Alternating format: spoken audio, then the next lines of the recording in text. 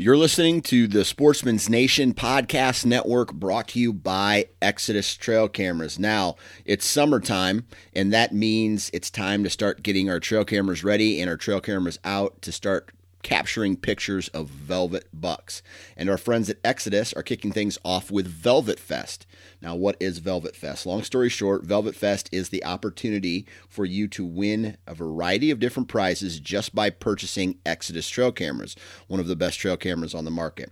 Now, until July 12th, when you purchase any trail camera, you will be automatically entered into a drawing to win a variety of prizes from companies like Wicked Tree Gear, Maven Rifle Scopes, Tethered Tree Saddles, and of course, Exodus Trail Cameras. Be sure to follow Exodus on Facebook and Instagram, and be sure to visit ExodusOutdoorGear.com for more information on Velvet Fest.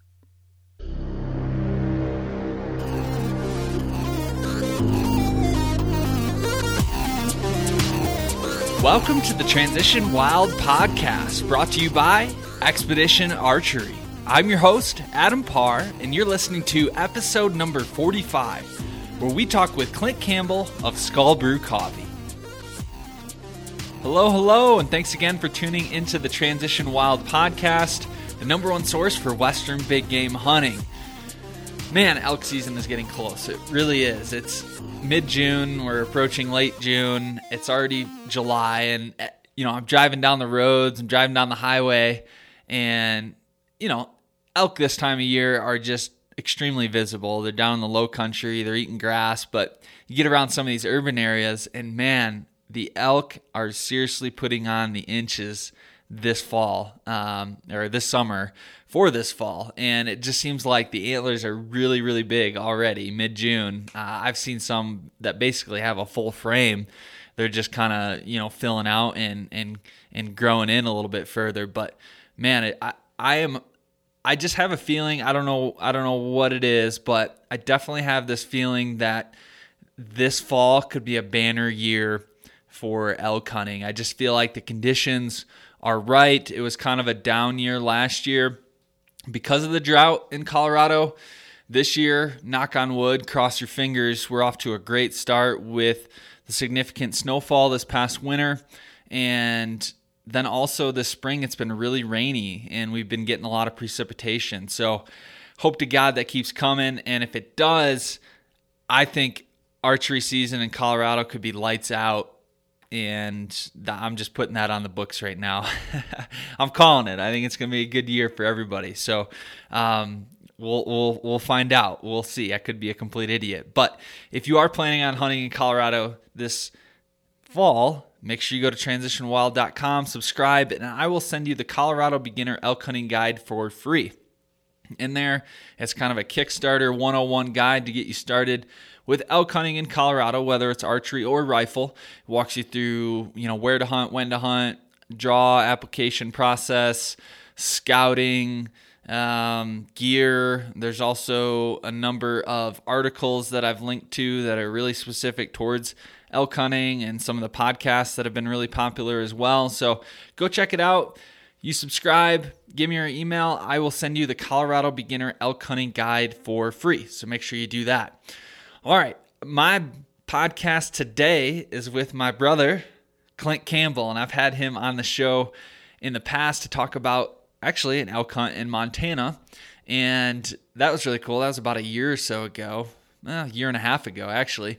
And I've had him back on just because he's got this really cool venture, which you guys have seen me post about, which you've seen me, do some articles on, and then mention it here in the podcast. But Skull Brew Coffee is, again, a partner of the podcast. But I had Clint on today to talk all about his new venture with Skull Brew Coffee, and it's really, really cool because Clint really lives, eats, and breathes conservation and hunting and giving back to the community and the wildlife that we all love. And this episode was a really, really good,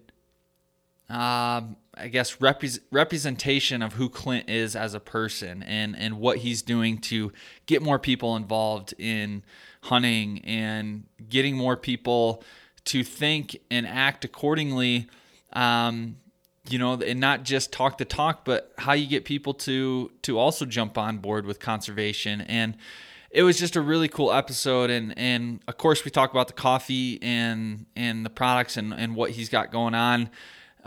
But really talk a lot of ways of conservation and ways we can all get involved and give back and go the extra mile. So that's pretty cool. I really enjoyed this episode. So let's not wait any longer. Let's get Clint Campbell on the line. Before we begin, today's episode is brought to you by Expedition Archery, manufacturer of the world's finest archery experience. Expedition bows combine aerospace-level quality, innovative designs, and a fluid feel serious hunters demand. Test drive one today at your nearest archery retailer and view their full lineup at expeditionarchery.com. Why settle for status quo when opportunity and adventure awaits? Make your next hunt an expedition. All right, on the line with us now, we have Clint Campbell of Skull Brew Coffee. How's it going today, Clint? Good, man. How you doing? I was just saying it's been a little while since we had a podcast catch up, so it's always good to be with you, Mr. Parr. Same here, man. This is your, I think, second time on my podcast? So you're a returning guest celebrity. Yeah. I'm a two-time offender, as I like to say. I might have got you might have paid my bail the first time and got me out, and so I'm back again for some more punishment. So Hey man, it's always a good time. Always a good time. That's right. Yeah, we need to do this more often, even if it's just a straight up, BS talk about whatever. Just it's always a fun hour with you, man. I really appreciate it. Yeah, for sure, man. I think I might just need to move to Colorado and just solve the problem for us right there. Hey, that moving solves all of your problems, in my opinion. Yeah. It would solve a couple of them. It might cause a few other ones at home, possibly, but those can be managed. Exactly. Well, Colorado's not a bad spot to be. So, hey, whenever Right. you can get out here, even if you can't move, come out and do some elk hunting or hiking, camping. Can't beat it out here. And that's coming up too, man. I think we're going to talk about that. That's in the works. Heck yeah. That's gonna be cool. So what have you been up to lately? You've been doing any turkey hunting, deer prep, scouting? What's in the life of Clint Campbell right now?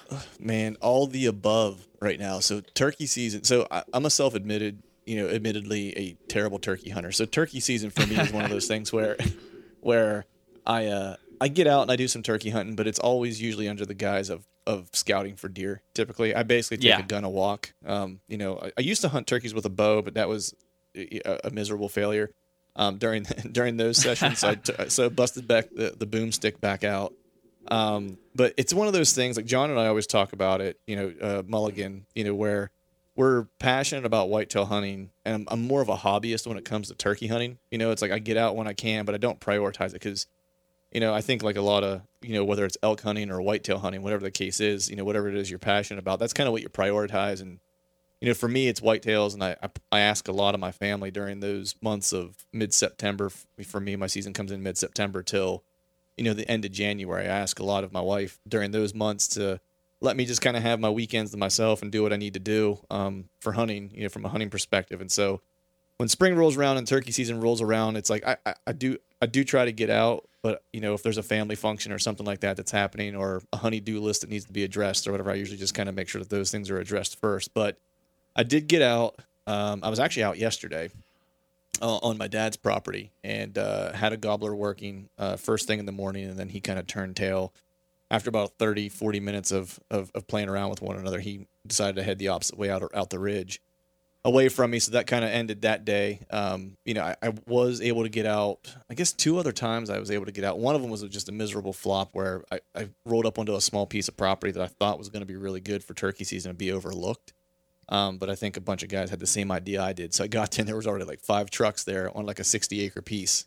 Ooh. And so, so I ended up just doing yard work that day. But the good news was that, even though turkey season for me in terms of filling tags was kind of a bust, I did learn some stuff like for my hunting season here coming up this fall for whitetails, which I was pretty stoked about. So the public piece that I hunted that there was 5 guys on, I actually ended up going back and hunting it a couple weeks after that, after the season kind of slowed and people weren't all full of piss and vinegar and ready to get out in the timber. And had the place to myself and got to put a good scout on. I didn't hear any birds, but I scouted it also in, I think, March. And I don't know, I think you and I talked, like, since this, just personally talked, but there was this deer in the swamp that I've been hunting, which is more of a suburban type hunting that I've been doing a lot more of recently around the, Bucks County, Pennsylvania, which is north of Philadelphia. And I had a big deer in the swamp. It's probably like pushing 150 inches. And for Pennsylvania, that's a really good deer. It's a good great deer. It's a good deer anywhere. It's a great deer for PA. And there was a couple other nice deer in there that were shooters, but he was the one that kind of stood out.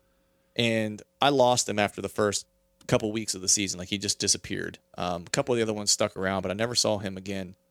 And I wasn't sure where he went. Like, I had no clue where he just vanished. Nothing on trail camera, nothing. And so I've been kind of, scratching my head trying to figure out where'd this deer, where'd he go to? Now, it's possible he got onto some of the private pieces that are around the swamp, and I'd maybe never see him just because I don't have access to those pieces and so forth. But they're not real big parcels, so I was like, he would have to at some point come back through that swamp, I would think. And it's like where I caught him on the camera previously, it's a pretty like defined trail system, like where it's like, man, at some point during the next 4 months, he's got to come through here, right? Yeah. And so, but when he was passing through, it was weird because he was passing through at odd times at night. Like, he was passing through at like 9 o'clock in the evening, and he'd pass through at like, when else did I catch him? Like right before daylight, like gray light, probably not even quite shooting light. And that was just one time. So it wasn't like, I wasn't very close to where he was bedding, I don't think, you know what I mean? And so I'm not real sure why it was there. And so I just kind of chalked it up to like, I'll probably never see him again, or if I do, it'll be very early in the season, and I might have like maybe a week to kill him before he disappears again this year. And so I started scouting this piece this March and saw some good deer sign, dropped some pins. I was like, all right, these seemed like pretty good setups, and saw some good rubs, some scrapes, and some defined trails and so forth. It looked like it was going to be a good place. And then I kind of dove into this one area that was really, really thick and started scouting. And I saw it from far away, and I was like, man, is that a rub? And so I walked up on it, and dude, I tell you, it's the biggest rub I've ever personally seen in Pennsylvania, where it was a cedar tree, and it looked like it was like Ohio. Like, it was just shredded. It looked like someone took a cheese shredder and just ripped it apart. And as I started looking in this area, the whole area was tore up like that. And I was like, man, the amount of damage he did to that tree, I'm usually not a person that looks at a rub on a big tree and says, big tree, big deer. Like, there's, small deer can make a big size rub, or can rub a large tree. But I was like, it takes a big animal outside of rack size. It takes a big animal to kind of rip a tree apart the way he did, Yeah. And so I was like, that has to be a big deer that did that. Just a big, strong deer, regardless of antler size. And so I started looking on my map then. I got my map out and started looking at it, and I was like, man, I wonder where my spot is that I was hunting in that swamp. And so I started looking. So basically there's this swamp, and if you're working south, right, from the swamp property, there's a swamp, there's a road, right? And then on the other side of that road, there's more swamp, and I scouted all that because that's all public access. And then after that, there's like maybe a quarter mile of private property, right, through the timber, right, as the crow flies. And then starts this public piece that I was scouting, where I found these rubs. So it was about 3/4 to a mile from where I was hunting in that swamp where I found this rub. And I was like, I don't know, because I don't have any trail camera pictures to prove it, and I don't have any like visual, personal sightings of him on this piece. But I was like, if I were going to bet, I would bet money that this is where he disappeared to, just by the size of sign that I was seeing.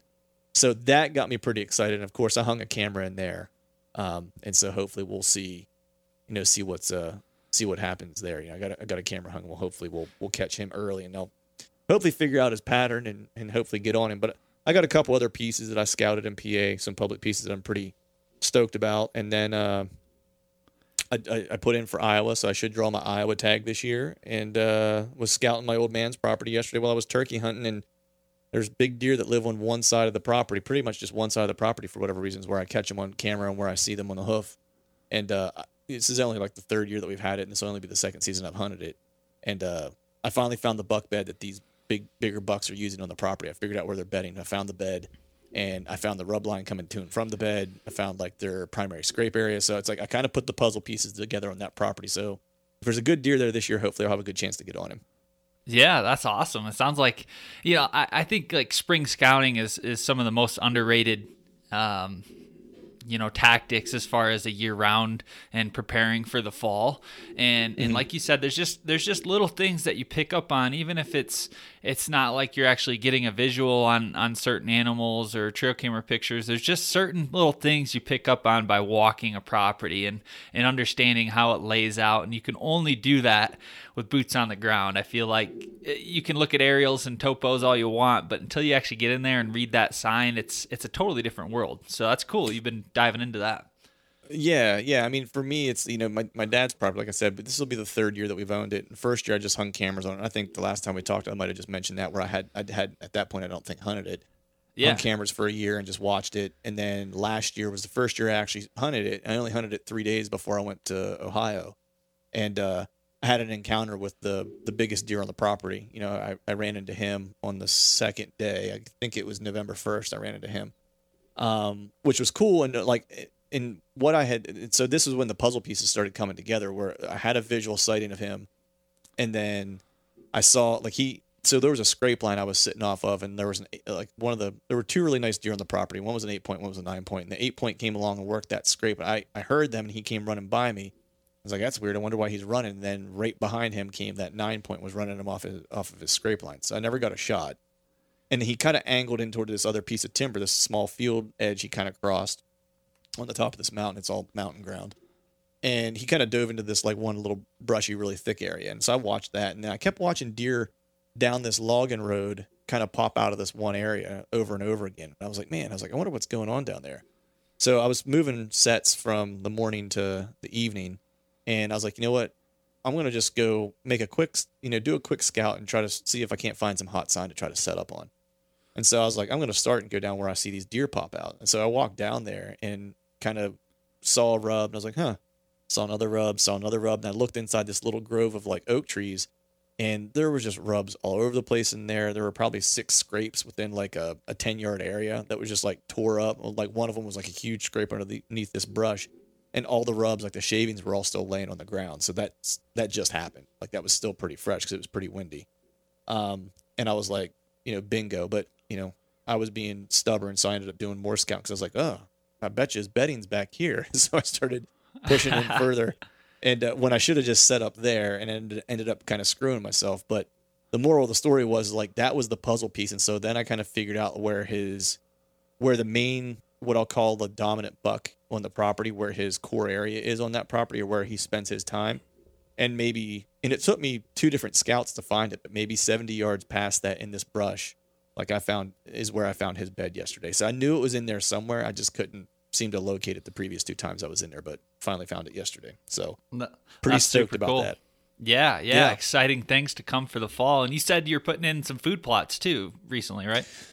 Yeah, so that was another, when we were talking pre-record, I was like, things were kind of a disaster this weekend. That was the second part of the disaster. Was I got here and we were going to put in on this piece. We have a small food plot that we have, because this piece is only about 60 acres, and we have a small food plot we did last year, and just a bunch of fall crops. And when I say a small plot, it's about 3/4 of an acre. And we were going to do that again this year, but this year I was like, you know what, I'm going to put in some soybeans, and then, as soon as the soybeans turn yellow, I'm going to go in and I'm going to overseed, a crop of wheat in there as well, or oats rather. I'm sorry, oats. And we went in there to try to tear it up. We just don't have the equipment to do it. We have a side-by-side with a tiller or a disc on the back, and I didn't spray the field to kill anything, so the green vegetation was keeping the moisture in the ground, which was getting bound up in our disc. And so it just, I had frost seeded a bunch of clover this past winter as well, and when I limed and fertilized, and it just, that clover came up with a vengeance. So I just kind of told my old man, I was like, let's scrap the soybeans for this year. We're gonna just leave it in clover for this year. And then I think there's a field on the top of the property that's a couple acres, and so I think we're gonna take probably probably 2 acres of that next year, and we're gonna start planting now, and we're gonna get a tractor, because this is my dad's recreational property, so he needs some equipment there to move snow and do some stuff. So I think we're gonna get a tractor, and I'm gonna build a crimper, and I think we're gonna use the buffalo method, the organic method of farming, and do a soybean plot there next year by doing a no-till drill seeding. Nice. So that's yeah. So we're kind of planning long term. I'd like to burn that field first, but we'll see if the old man's up for me playing with fire or not. Yeah, that can always turn out to be another rodeo in itself. Sometimes I've heard stories of stuff getting away, but it's still pretty cool, right? Yeah, exactly. Well, I would try to bring in someone that knew what they were doing, but he's usually game for it. I think he's building a cabin up there, so it's like it depends if the cabin's in or not. If the cabin's not in, I'm sure he probably won't mind. But if he just built a cabin there and I ask him, hey, I'd like to set 2 acres on fire, are you cool with that? Probably not. So, well, you never know. You never know. Yeah. Yeah. Well, cool, man. Well, it sounds like you got a lot of stuff going on and a lot of preparation for this coming fall. And sounds like you're a busy man. And that's awesome that you're still with all the things that are going on and all the stuff that you're doing. You still find time to get out in the field, and that's really cool. I sometimes struggle with that. I kind of get caught up in doing more stuff, like either writing articles, recording podcasts, and then I got my other pet projects I'm working on and home stuff to take care of. But sometimes I lose focus of what's really important, and I find like I just need to tell myself and actually do it to get outside more and enjoy this time of year, because I struggle with that. Yeah, and I'm there with you, man. Because as you know, it's like the podcast takes up a good bit of time and stuff like that. And actually, I was writing an article like as you and I were getting ready to podcast, because like I had some quiet time, so I was like, I need to knock out a couple of these articles that I promised people. Yeah. So I was working on that. But the one thing that I've done this year a little bit of is, not that we talk necessarily business, but it's like running a podcast and writing articles and stuff like that. It's like you have folks that you're affiliated with, sponsors or whatever the case might be, or partners, as I like to refer to them. And this year I just kind of made a conscious effort to, prioritize like the, folks who are, are true partners and are like friends that own businesses and stuff like that, and continue to work with those folks. Because what I found was I was stretching myself really thin of doing stuff for folks who really, I'm just going to be brutally honest and say like they didn't really care if I was, part of their network or not. You know what I mean? It was kind of the net of it. And so I was like, you know what? I'm spending a lot of time doing photos and Instagram posts and all this stuff and editing, additional editing with podcasts to get mentions in for these folks. And at the end of the day, it's, they're not interested in me per se versus my platform. And I would rather be with people who, really want to be a true partner. And so that was, I kind of trimmed the roster, and that has given me a lot more time to kind of get out and do more stuff. And that was kind of like a conscious effort where I was like, if I want to have the type of hunts I want to have, whether it's, talking to you and planning to come out to hunt elk and, not this fall, but the next, or getting ready to go to Iowa this year to hunt with Johnny, or just finding new pieces around my house and stuff like that, that have good deer on it. It's, if I want to have quality hunts, then I got to put quality time in, during the other parts of the year to do that. So I can prioritize my hunts the best, and so that was kind of what I did, because I was in the same catch-22 you were. It's like I was trying to help I don't want to say too many people, but I was spending more time, not helping myself, and doing stuff for other entities that wasn't necessarily fully reciprocal, necessarily. And so I decided, I was like, you know what, I need to take my time back and kind of prioritize what it is I want to do. So that's where I netted out. That makes total sense. Good words of wisdom there. And while we're kind of on that topic, tell us a little bit about Truth from the Stand. I know we had you on the podcast. I don't even know when that was, like a year or so ago, maybe longer, a year and a half ago. And, we talked a little bit about it then, but, give us the background on your platform and tell us a little bit about that. Yeah, so it's Truth from the Stand Deer Hunting Podcast. We talk a lot of deer hunting, of course. There'll be a little bit of elk talk and stuff like that whenever September rolls around, because I've got some buddies like you who are that live out west and so forth, and I try to have guys like you and my other buddy that I hunt with out in Montana, Luke Scheimer. Try to have him on. Actually, I'm going to have him on coming up, and just talk some western hunting, because I do like it. I'm kind of slightly obsessed with it in terms of it's one of those things where whitetails are my passion, but I could easily be persuaded to replace that passion with elk hunting, I think. Yeah. If the opportunities were just more readily available to me. But we do talk a lot about deer hunting strategy. I've had guys on like, the Dan Enfalts of the world and, the Cody DeQuistos and guys like that. But more so, I think what I'm doing more of now is we're still doing some of the strategy conversation, but I'm trying to weave in more of like a cultural conversation too, specifically around why we hunt as hunters, because, I don't think we're telling any tales out of school and saying things that people don't know. When we say hunter numbers are dwindling, that's been kind of ongoing for a while. But, I think the question of why we hunt is a simple question, but it's a nuanced and complex answer that usually people will give you. And the reason why I ask that question with guests that I have on is because I'm still searching for like the ultimate answer for myself as to why I hunt, because there's a lot of reasons why I hunt, and I'm trying to come up with how to articulate why it is that I hunt specifically. And so hearing other people's perspectives helps me. But it also, what I'm hoping is that as people hear other people articulate the reasons why they hunt, I'm hoping it makes people kind of stop and pause and have a deeper thought about the meaning of hunting to them. And then that way, when they have a conversation about hunting with someone who maybe isn't a hunter, they'll have had the opportunity to kind of have put some thoughts together to where they communicate it in a way that that person can understand, and then also kind of relate a little bit, right? And then helping people, I guess, put their best hunting foot forward. So we're always kind of making sure that we're positioning ourselves in the best light to those who are not hunters.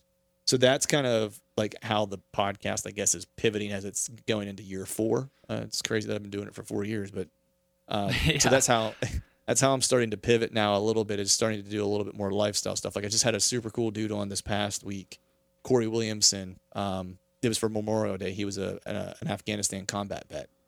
Saw some crazy stuff, and we talked about what hunting meant to him and stuff like that. And it was pretty heavy, man, for a guy that went through as much stuff as he went through. He has a totally different perspective of what hunting means to him and what it's done for his life, outside of just like the sport, you know what I mean? And so I think it's important to hear like those reasons for people, why they hunt and what it means to them. Cause I think it gives us a deeper appreciation for the privilege that we have. So yeah, no, that's really cool, and to your point too, it's like the tactics and strategies are cool and are very helpful, and people love that because there's all different stages of listeners or where they're at with their hunting and kind of different phases that you go through, but at the same time also incorporating in some of the whys and the backgrounds and just the general culture, lifestyle of hunting. I think that's a good mix up, and I think people are really drawn to that. At least myself, I like listening to podcasts, but for me, at my stage, I want to hear more of that lifestyle stuff, the cultural stuff,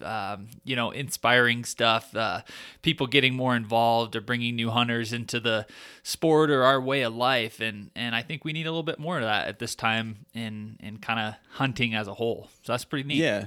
Yeah, no, I totally agree. And what kind of got me thinking about it was I was actually having a conversation with Cody the one day about it, and we were just shooting the breeze on the phone, and I started thinking about just the culture of hunting in general. And I work in marketing and advertising for a living, so it's like I'm always kind of digging at questions around culture and behavior and attitudes and stuff like that as like a strategist and stuff like that for advertising. So I'm always kind of thinking in that way for work, and so it just is natural for me to kind of think similarly whenever I'm thinking about things that I'm passionate about too.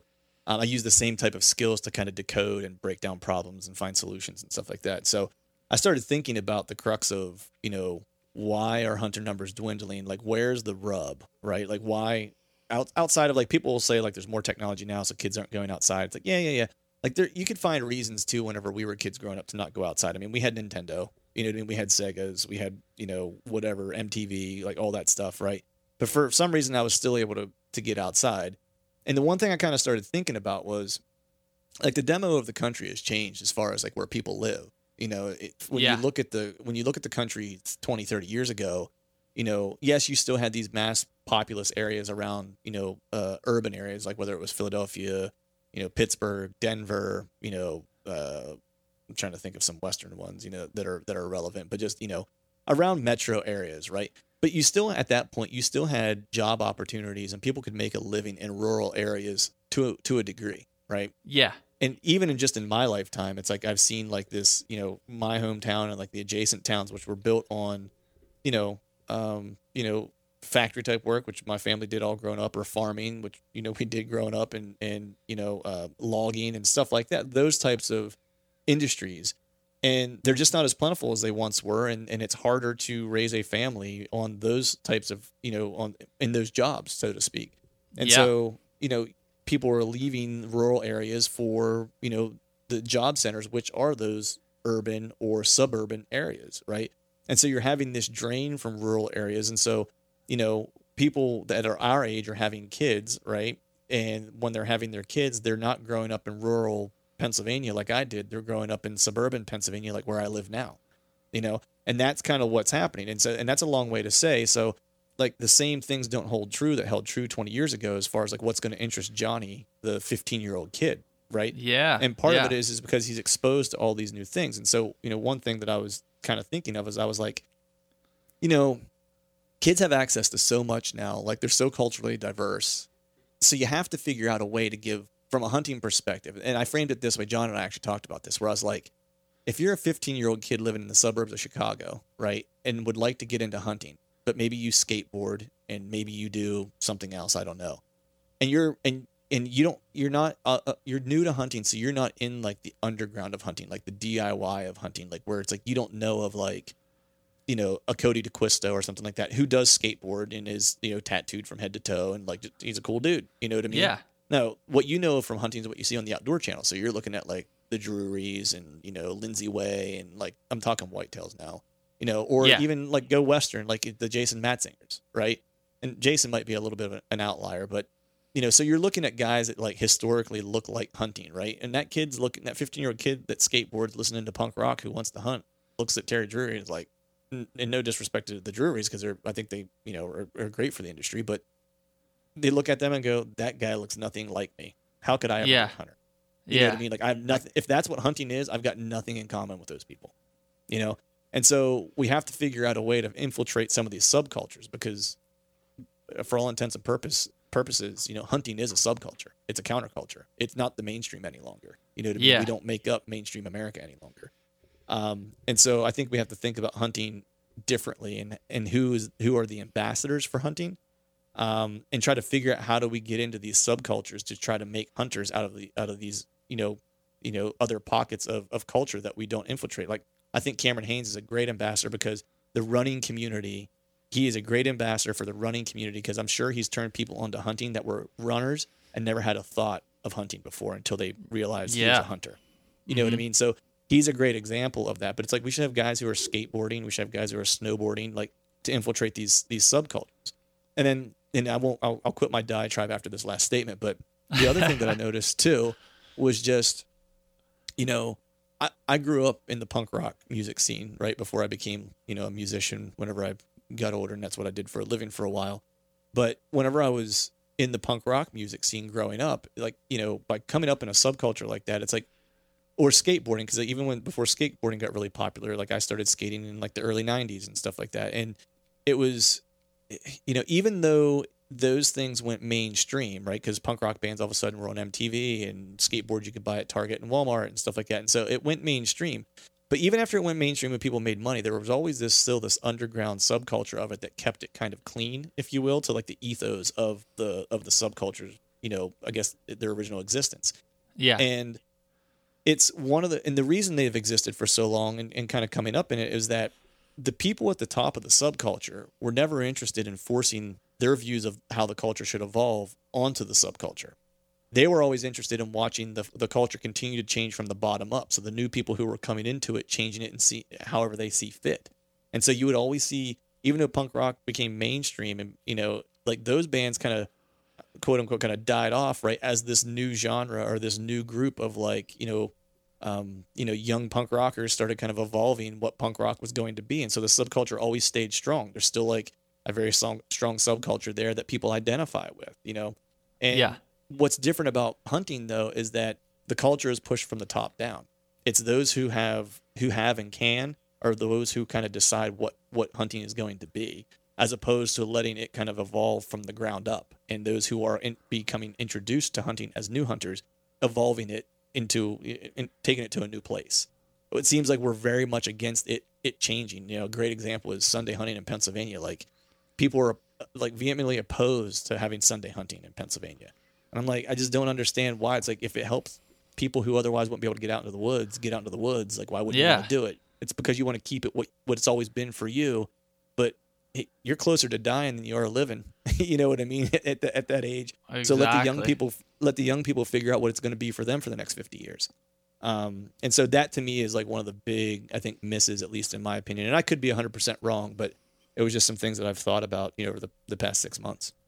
Yeah, no, that's really good stuff. And I think we need, again, more of that. And I think us as the hunting community can always do more. We can always give back. We can always promote more of this lifestyle. And I think that's a good kind of segue, I think, into Skull Brew Coffee, because when you told me about that from the beginning, I thought it was such a cool concept and what you're doing to help give back and promote the community. So let's kind of transition there, because this is, I'm excited about this, and I love what you're doing. So talk to us a little bit about Skull Brew and what it is, and maybe how you got it started.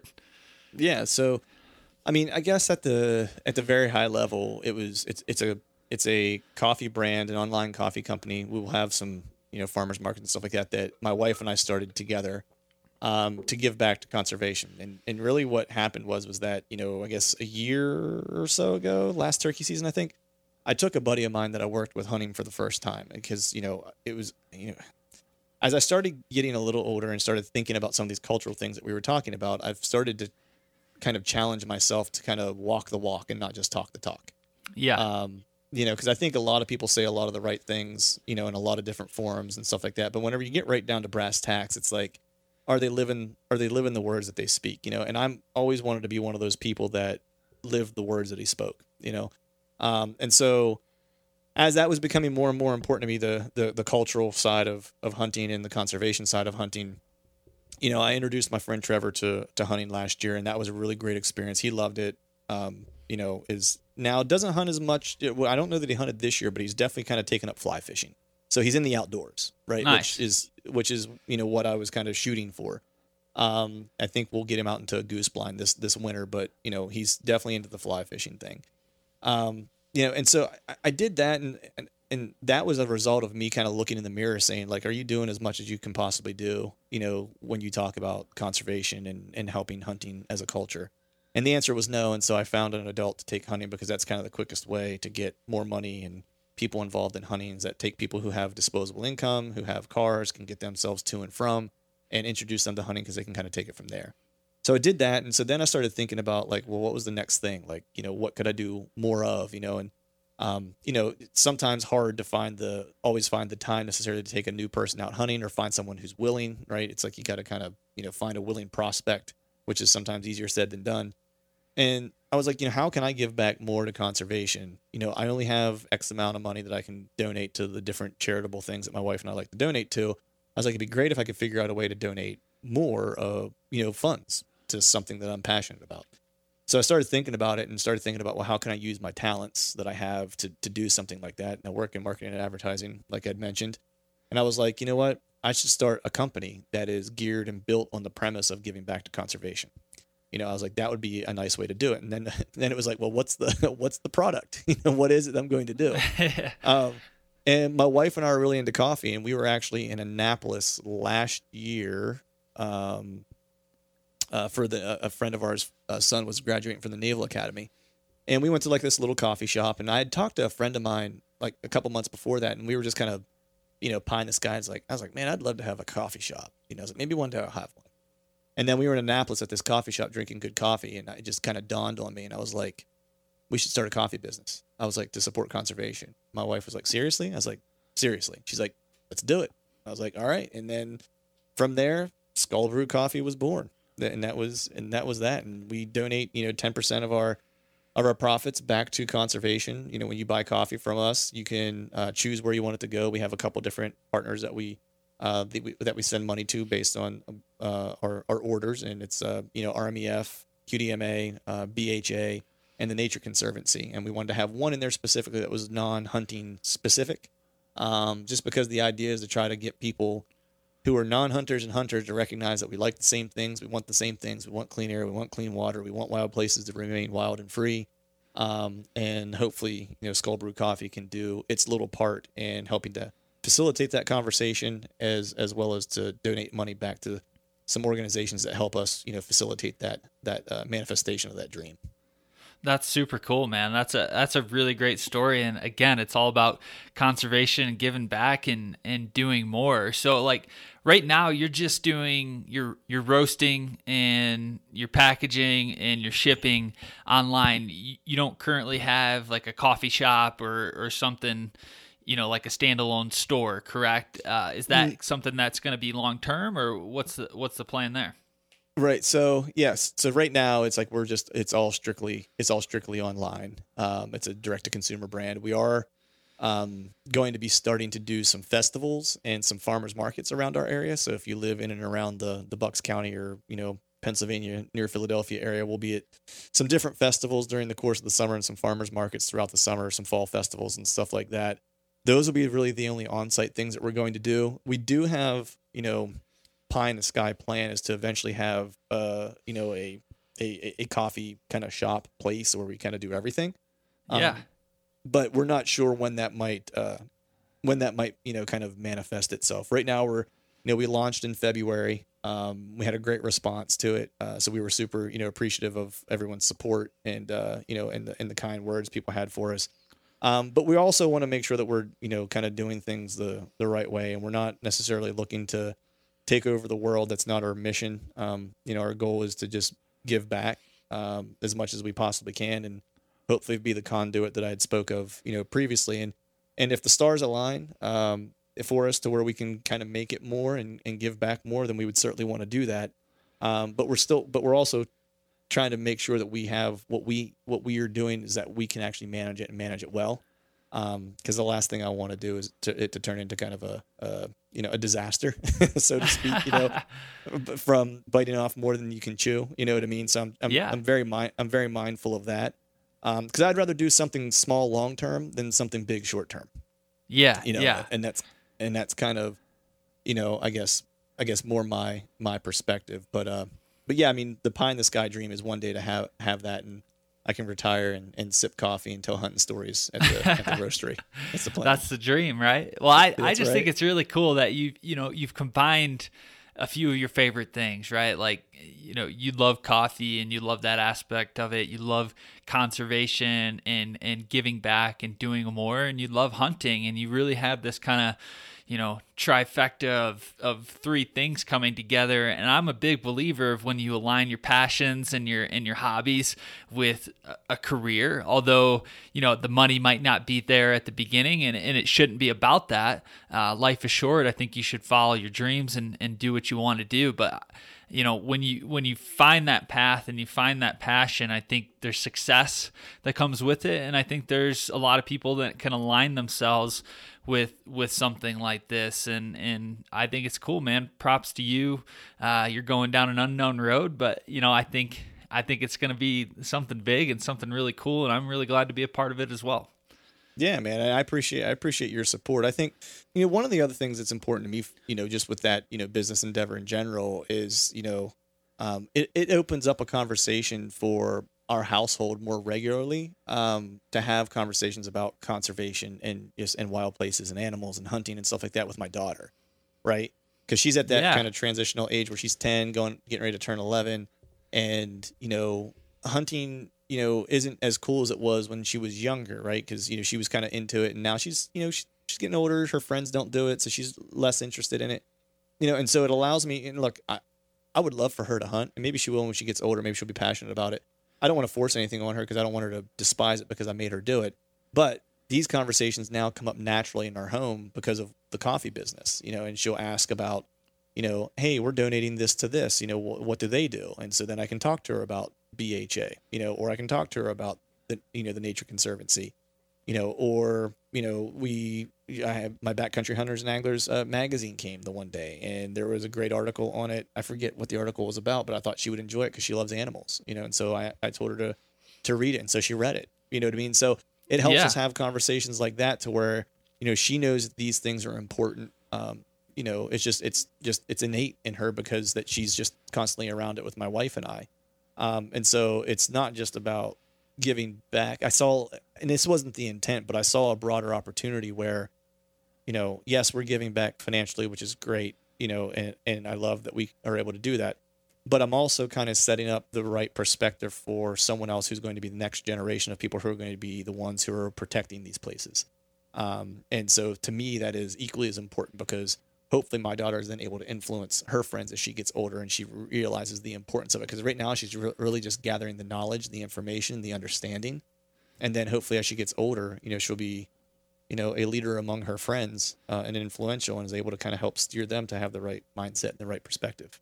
So that's really cool. I didn't even think about that, but it totally makes sense. I mean, I've got plans. I want to give bags of coffee out for Christmas gifts to my family and friends. And, it's a great, like you said, it's a great conversation piece to kind of not necessarily talk about hardcore hunting. Cause when I meet somebody like yourself or, some of my buddies that are really into hunting, we just dive into so many just things, just hunting related.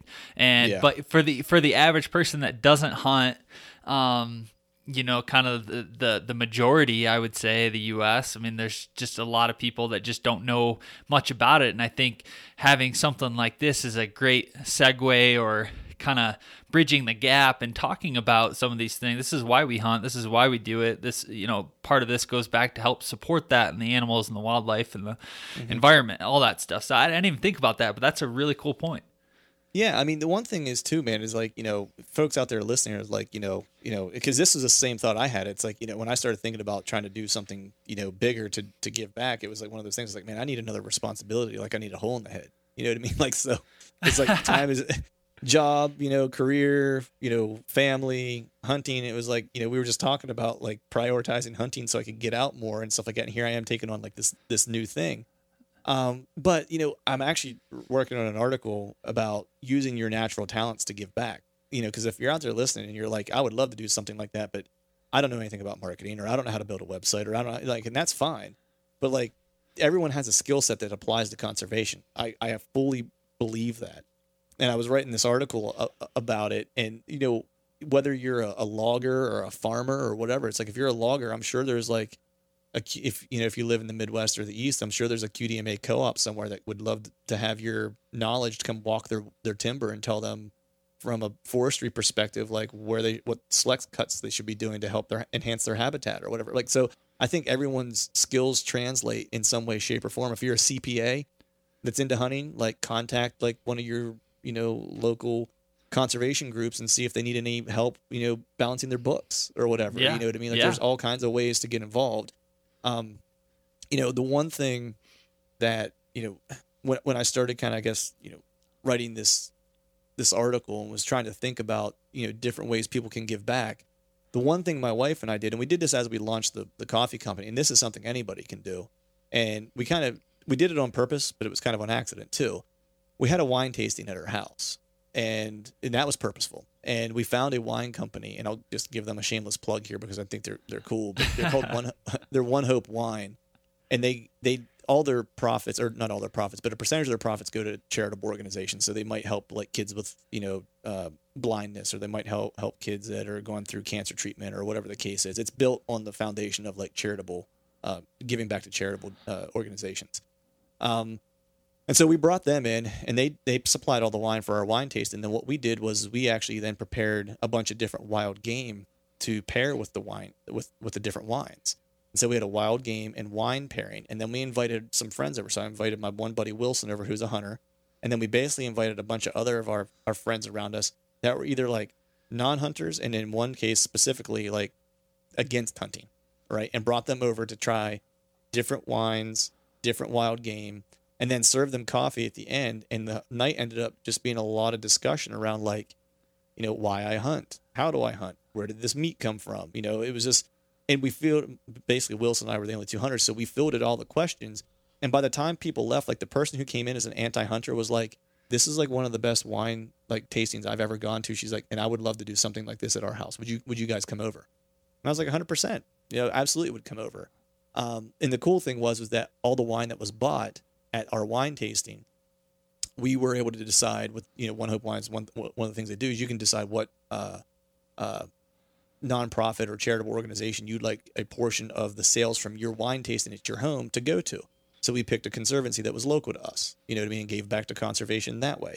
And so we killed a couple birds with one stone there. It's like we had a wine tasting that we sold wine and we gave a portion of the wine sales back to conservation. We had great conversation around conservation because of what the event had and because we were serving wild game that we knew the conversation or the topic would come up. And we had meaningful and open dialogue with people who are at varying levels of or have very varying levels of comfort with the idea of hunting. And we changed minds and we put hunting in the right light and made sure to represent it the right way. That way they would have the right interaction with a hunter as opposed to a bad interaction with a hunter. Yeah. And so it's things like that people can do that you don't have to stroke a big check. You don't have to do any of that. You can throw a party like that, have some fun, have some wine, get a little tipsy, talk a little conservation hunting, and everyone feels good about it. Yeah, that's really cool, man. That's a really good story, and again, another example of what you can do to help promote and give back and from every perspective. So that's really neat. So how did you come up with the name Skull Brew Coffee? Where does that all come from? Yeah, so it's one of my many. You know me pretty well, man. It's like I'm always into something. It's like I always have a project of some sort, right? So Yep. the name came from a project that I had started, which is still somewhat ongoing, but I'm not really meeting it with any at a fevered pitch, I guess you could say. It's definitely not at that. But I had this idea where I got real into I like the way European mounts look, right? And so I started reading about European mounts, and I was like, I could make these. I'd like to do this, And so the idea was originally where I was like, you know what? I can do some European mounts. I'll get some domestic beetles. I'll make an environment for them, keep them in the garage, and I'll do some European mounts every hunting season for the bunch of the buddies that I have and stuff like that, and make some side money. And I was like, and then the goal will be I'll just put all that side money aside and eventually I'll use that to start working on opening a coffee business. Like that was the plan, right? Yeah. And so it was just one of those things where I got the beetles and I did a European mount for myself, and I think I did one for a buddy, and then I ended up going away to hunt, and my heater unplugged in their environment, and then they froze to death and died. So sad story for the beetles, but that was kind of where the name came from, because it was like I was making these skulls, and so when we decided we were going to do this coffee business, I was trying to come up with a name, and my wife and I were driving down the road. And I was like, what should we call this thing? We were kicking a bunch of names around, and she just looks at me. She's like, you should call it Skull Brew Coffee. And I was like, why that? She was like, well, because you were going to use the skulls to pay for a coffee business at some point. She's like, you just decided to do it before you had any money. So I was like, oh, cool. Yeah. I was like, that's a great name. And that's literally how it came about, because it came from the idea of doing European mounts. Yeah. But, no, that's super cool. Yeah, but I just didn't have enough patience to wait for the European mount thing to actually make me any money. I just decided to go in it all in on my own. Well, I think it's a super cool name, and I really love it because it's, again, kind of, showing the hunting side of it, but with a higher purpose. And we talked already about kind of, what makes you different in the form of giving back and conservation and all the things that you're doing on that aspect. But talk to us a little bit about some things you're doing differently with the coffee side of things. I know each bag's roasted to order, so everything's fresh. You offer monthly subscriptions. Talk to us a little bit more about the business and the product side. Yeah. So as far as the business, the business model, like I said, it's online, right? And our whole concept is, we have a roasting partner that does all of our roasting for us. They're local to my wife and I, so they're just right down the road from us, which is why there's a couple reasons why we partnered with them. Number one was they were close in proximity, so we could kind of control the quality control of things. Number two was we kind of lucked out to where, the woman who does the roasting. So roasting, for those that are not, intimately knowledgeable of coffee and roasting and so forth, it's to have really good coffee is an art. It's a skill that's acquired. And so it was one of those things that we had to make a decision early on whether or not we were going to just kind of go for it. And I was going to do the roasting because I was roasting at home on my own. And I do a pretty good job, right? But I also didn't want to put out something that was not less than the best, essentially. Yeah. And so, we started talking about it, and it was just, we could either wait, the 1 to 2, however long it would take me to become confident enough to know that I was going to put out a great product. Or the other option is we could start now and find people that we could partner with for the long term, that were close to us, and if they had quality. The other part of it too is just finding quality beans. Like that's not just like throwing a rock out into like out into a stream, like, and you hit water. You know what I mean? Like finding premium beans, like the best of the best, it can be difficult. It's a commodity. The prices fluctuate, right? So we also wanted to work with someone who had great relationships with with farmers in these different countries, so we could get the best of the best beans. And so there happened to be a roaster that was close to us, and I went and had a meeting with them along with a couple other businesses. And the woman who kind of did the roasting here and kind of built the business, she used to work for a large coffee company, and everyone would know the name. It's located in the Pacific Northwest. And she started very, very early in the company's existence and kind of grew with the company and ended up going on to do a lot of global stuff for them. And one of her jobs was to build relationships with these different farmers in all these different countries, right, to source all their beans. And what I learned from her and what she educated me on was that only 13% of beans in the entire world, roughly, are considered quote unquote premium. They come from certain farms that are that meet certain criteria to be premium beans. And she's like, most people, when you see on their bag that they tell you they're selling you premium coffee, it's not true, because she has insider information as to how much these farmers can produce, in fact, and who has the relationships with them and who else is sourcing from them. And so, she retired at a very early age, like mid-30s, and started this roastery as kind of like a hobby, and it grew, and she's very skilled at what she does. That's kind of why it grew. But she maintained all the relationships with all the premium farms that she had. And so that kind of coupled with her knowledge of roasting long term is why we kind of chose to work with them versus waiting for me to kind of gain the skill set. And so we went with someone who was smaller like us, that put the customer first, that gets the best beans you can possibly get, does a great job of controlling the quality. But then also, as you'd mentioned, like it's roast to ship. Like we only roast twice a week. So if you order on a Monday, and we roast on Tuesday, your beans get sent out Tuesday after we roast, like the same day. If you order on Tuesday after it's been roasted, we aren't going to send you beans that we just had laying around somewhere. We're going to roast on Thursday, which is our second day that we roast, and then we're going to send out immediately after we roast on Thursday. So it's like your stuff gets roasted, gets put in the mail, and gets to you, especially if you're ordering whole bean, and it's like you're drinking it straight from the straight from the cow's udder, so to speak. Yeah. I mean? So that was kind of like why we set it up the way we set it up, because it was just, we felt like it was the only way that we could give folks the best of the best, and not cut corners in that regard. And I've been really happy with the products. They're killer. They have access to all the different regions you could possibly want in terms of coffee. And we've had some really good feedback where there's some larger brands, much larger than us, that are also black bag, and I've had some good feedback that we were the best black bag coffee that they've ever drank. So that's always feels good, especially when the other one's doing bonkers business, and we're just these little guys plugging away for a good cause, that we can stand up in terms of our quality. So that's kind of like the business side of things. As far as products, right now we have Backcountry Roast, and we have the Breaks Brew. And two products, and we have a new one coming out hopefully within the next month, and then we should have a fourth one coming out shortly thereafter. But what we try to do is we try to pair the coffees and the naming convention of the coffee with like a specific kind of animal. So for the Breaks Brew, of course the Missouri Breaks is very popular for hunting of all types, whitetail included, and so that one's a whitetail because it represents like some great whitetail hunting area right around the Missouri Breaks. And then we have the Backcountry Roast, which, I had the opportunity to have a great backcountry elk hunt. And so that is represented by an elk European mount, and that's the Backcountry Roast. And that one is a Guatemala Antiguan coffee, which is super smooth and kind of chocolatey.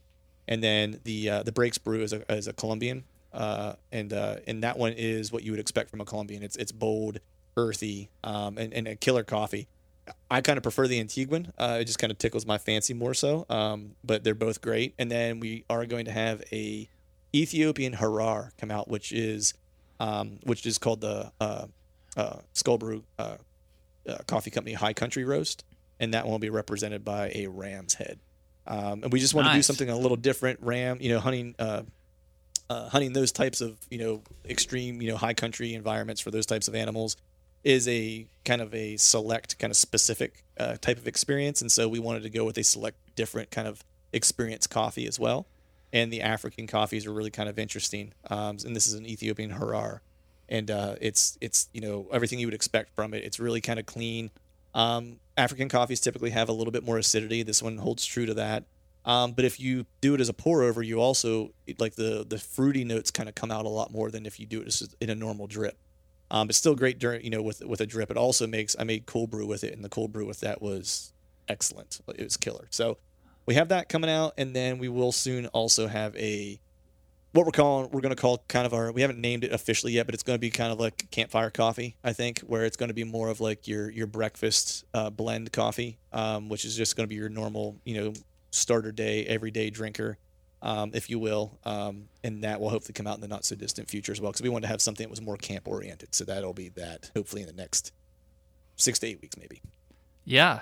No, when you sent me that first bag of coffee, you sent me the backcountry roast, had an elk on it. Love it. Yep. I'm a big fan of elk hunting, obviously.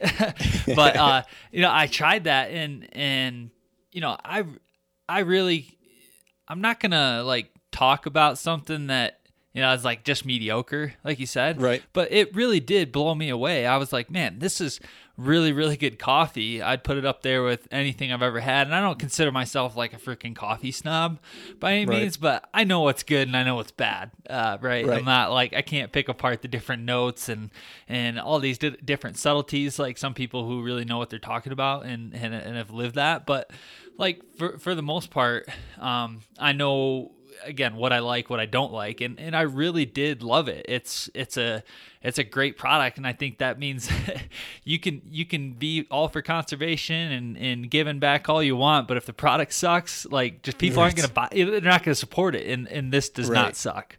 It's good. Yeah, it's one of those things where, I mean, I forgot to mention, it's all small batch roasted too, so it's not like we're throwing like 1,000 pounds or not even 100 pounds into roast in a given roast. You know what I mean? It's all small batch. It's all, everything that we're doing, with the exception of the campfire coffee that will come out, hopefully in the next 6 to 8 weeks, everything else that we do is all single origin, so we really don't do, blends other than this one product that we're going to do.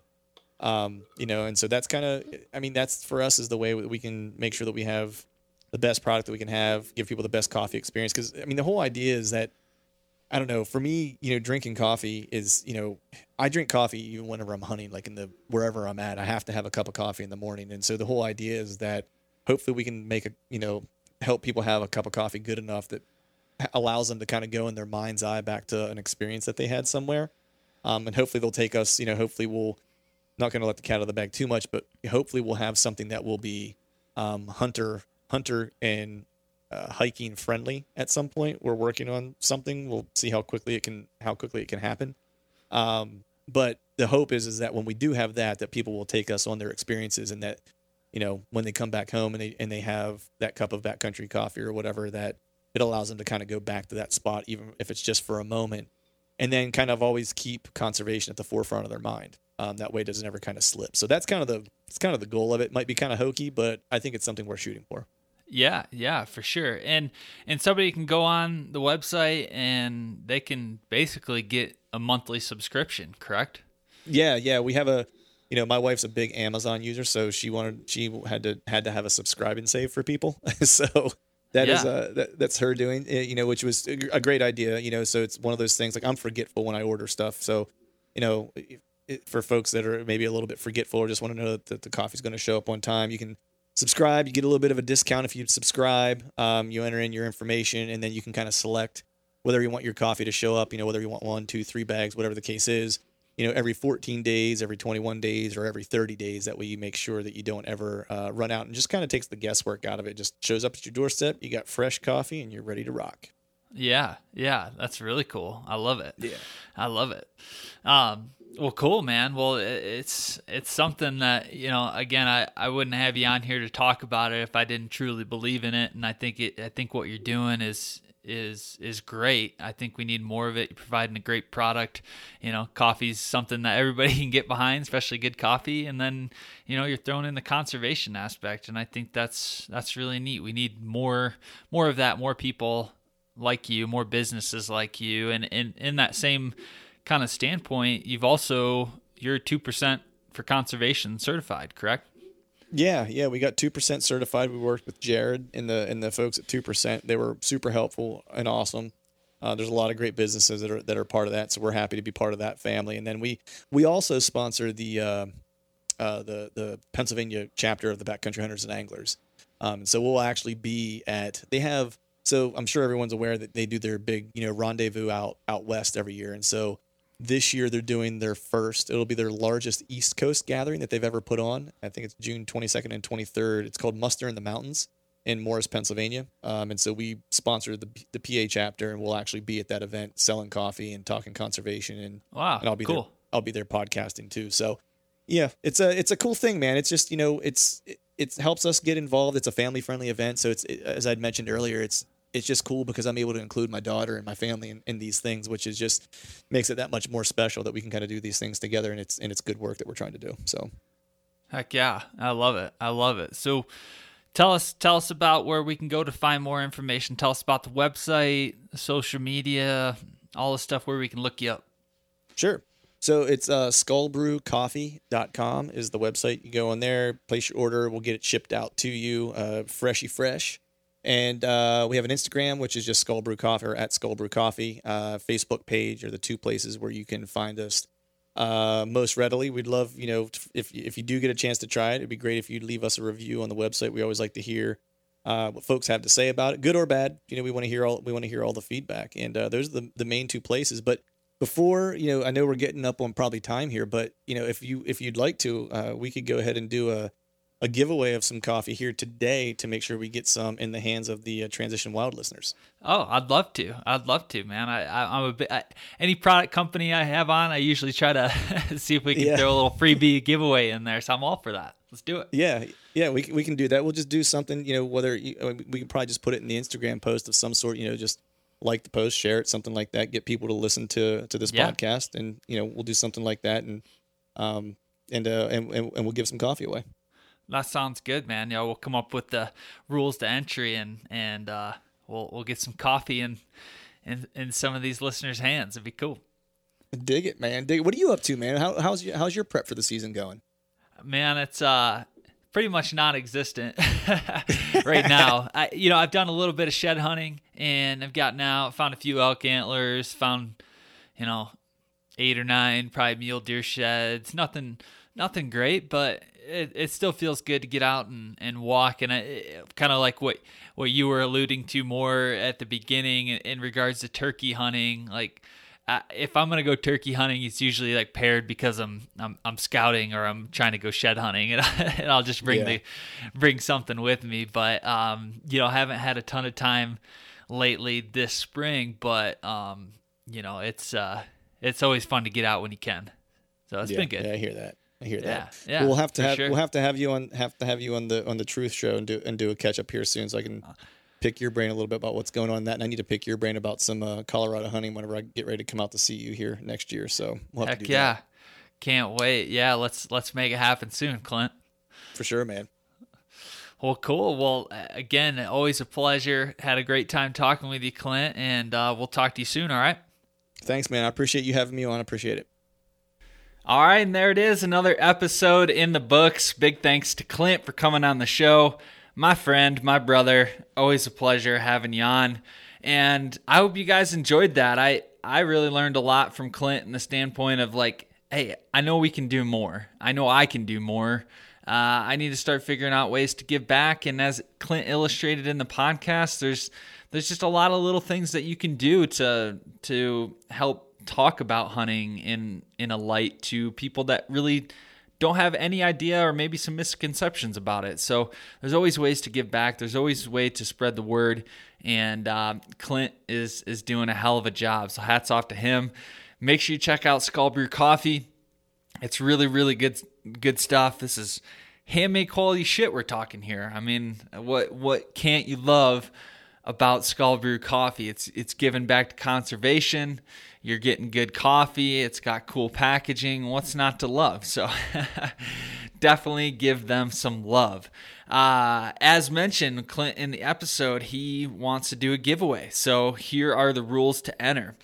3 things. All you have to do is like the Instagram post that mentions this podcast, tag 2 friends in the comments, and then follow Transition Wild and Skull Brew Coffee on Instagram.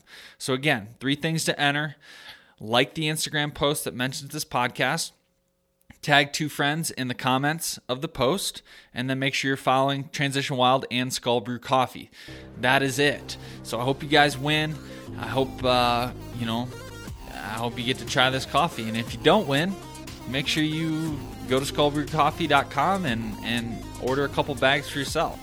I really, really enjoy it. So I hope you win again. All right, that is it. Thanks again to our sponsors, Expedition Archery, Skull Brew Coffee, and our latest, Outdoor Edge. So make sure you give everybody some love and check out those companies because they mean a lot to me. They support me. So I hope you guys support them. All right, that is it. Thanks again for tuning in, and we'll talk to you soon.